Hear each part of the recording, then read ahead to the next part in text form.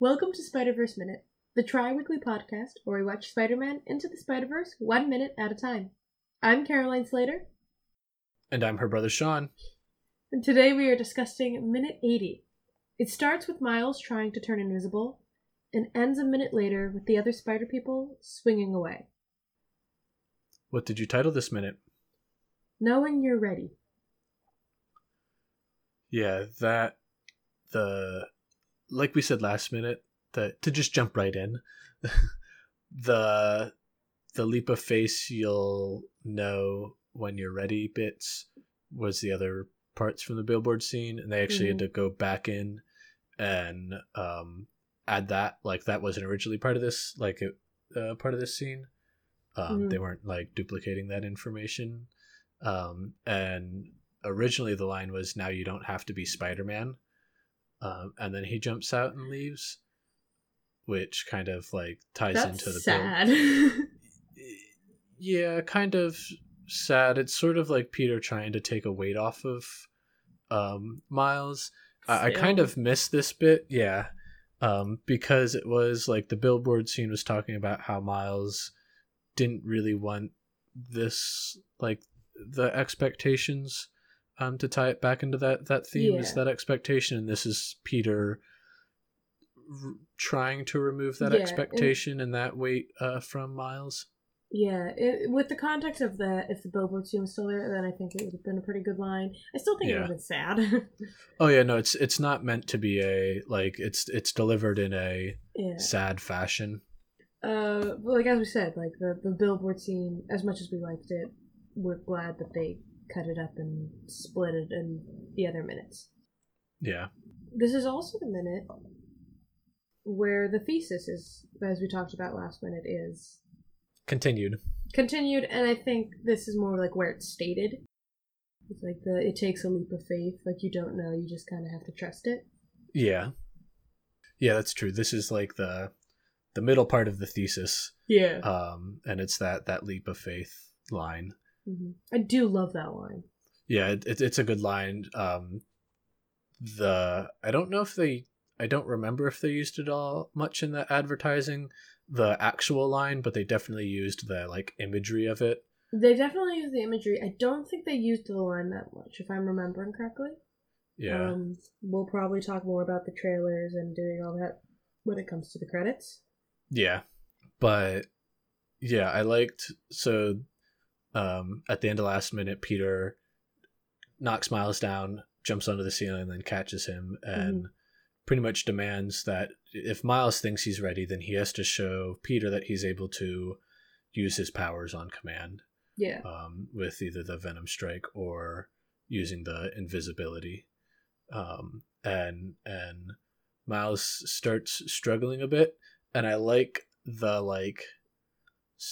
kind of fake out they started to do with it, where it's like the music is rising, Peter's eyes even like grow a little bit, and then it's a nice sort of just like another punch in the gut kind of thing. Like, yeah, it's a good way of like the showing the like helping.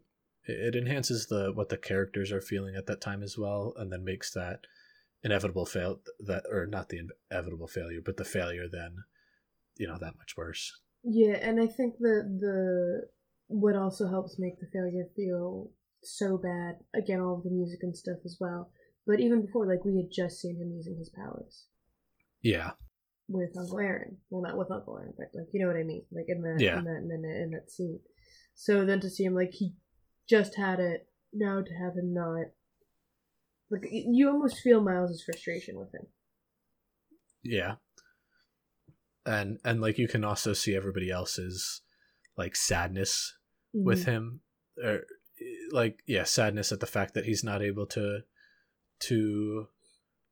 work, because they want him to, like, they don't want to leave him behind. They want him to be able to join them. Yeah, and I think that line, there's a line that really shows that, and it's when Noir says "poor little guy." It's very soft. I do love that they gave it to Noir to say the line, just because it feels like he was sort of the rough and tumbly kind of guy. I guess it feels like you feeling the sympathy, not just from Gwen, not just from the people he's been with the longest, but also these people that he kind of just met. Like, yeah. And also that whole, it is coming from the toughest guy who was, like, knocking him down earlier. Literally. Yeah. Yeah, it's the guy that puts on the toughest front, like, having that, bit of sympathy coming from him is, that much worse.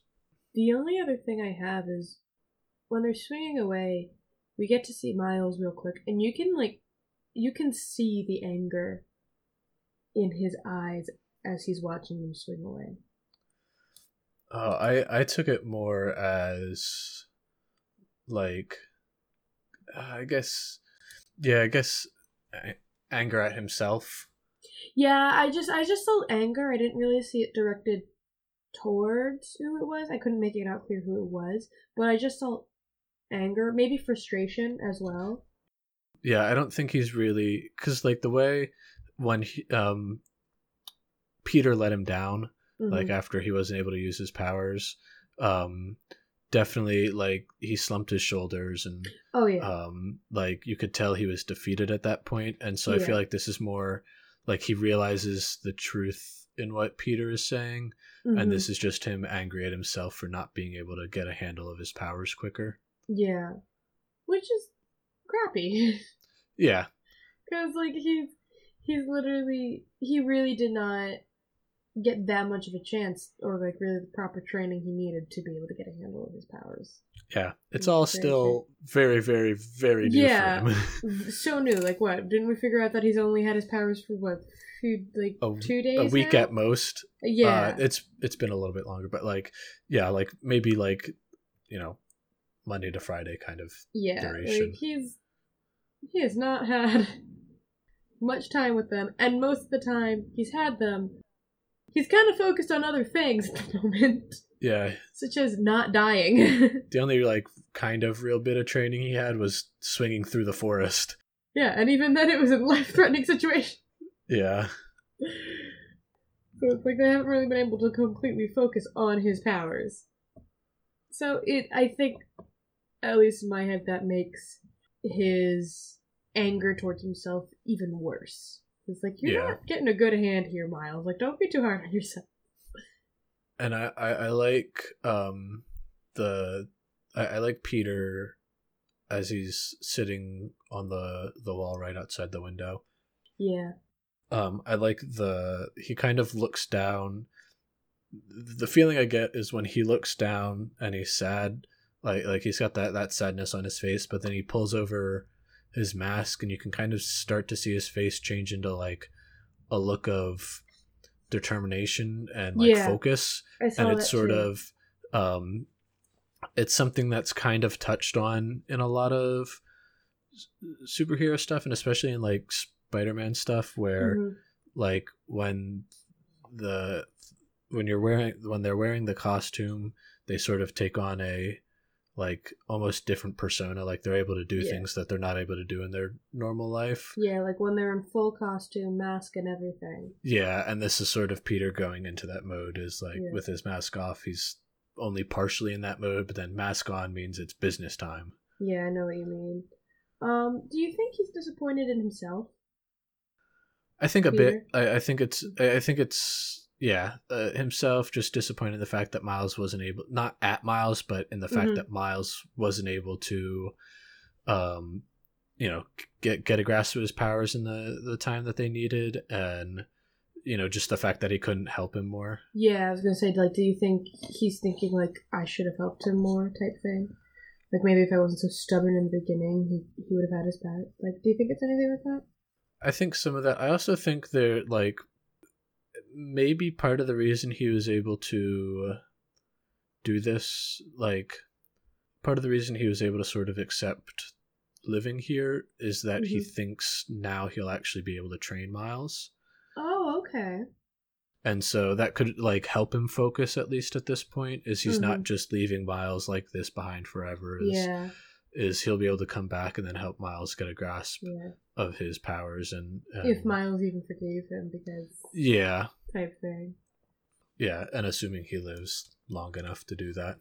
I was just curious. I wanted to get your take on it, because I was kind of thinking that. I'm like, everyone feels not happy. Yeah. Everyone's upset. Do you have anything else for this minute? The last thing I wanted to touch on is just they shoot the webs into the sky. And I just kind of love that about like kind of Spider-Man in general and this movie they do, where it's just like, what do his webs attach to? It doesn't matter. The sun. Yeah, maybe there's just a bunch of construction going on. It's New York. There's always construction, so there's just really is. There everywhere, really is. All the time. Like just like 2 weeks ago, I think it was. We had a Burger King and Popeyes joint open around the corner from us. They've been closed for who knows how, like since I moved in. So it's like they've been closed for months. Because I remember they finally opened and we're like, oh hey. Awesome. Like the animators were even like, they were constantly getting questions from the pedantic department, because they were always like, they'd get like, well, where are they attached to? It's like comic book writers, the comic artists never have to deal with this, and they can do a little bit, but probably not to the extent that a movie or probably not to the like level, that a movie has to. Best way to respond. Comic book writers don't have to deal with this. You're not making a comic book. No, but we're making a moving one. We're going with comic book logic here. Like, okay, fair point. Yep, that was the last thing I had for this minute. That's all I have as well. Well, then thank you for joining us this Wednesday for Minute 80. Join us on Friday to see Minute 81 and how the rest of this starts to play out. Thanks for listening. Bye.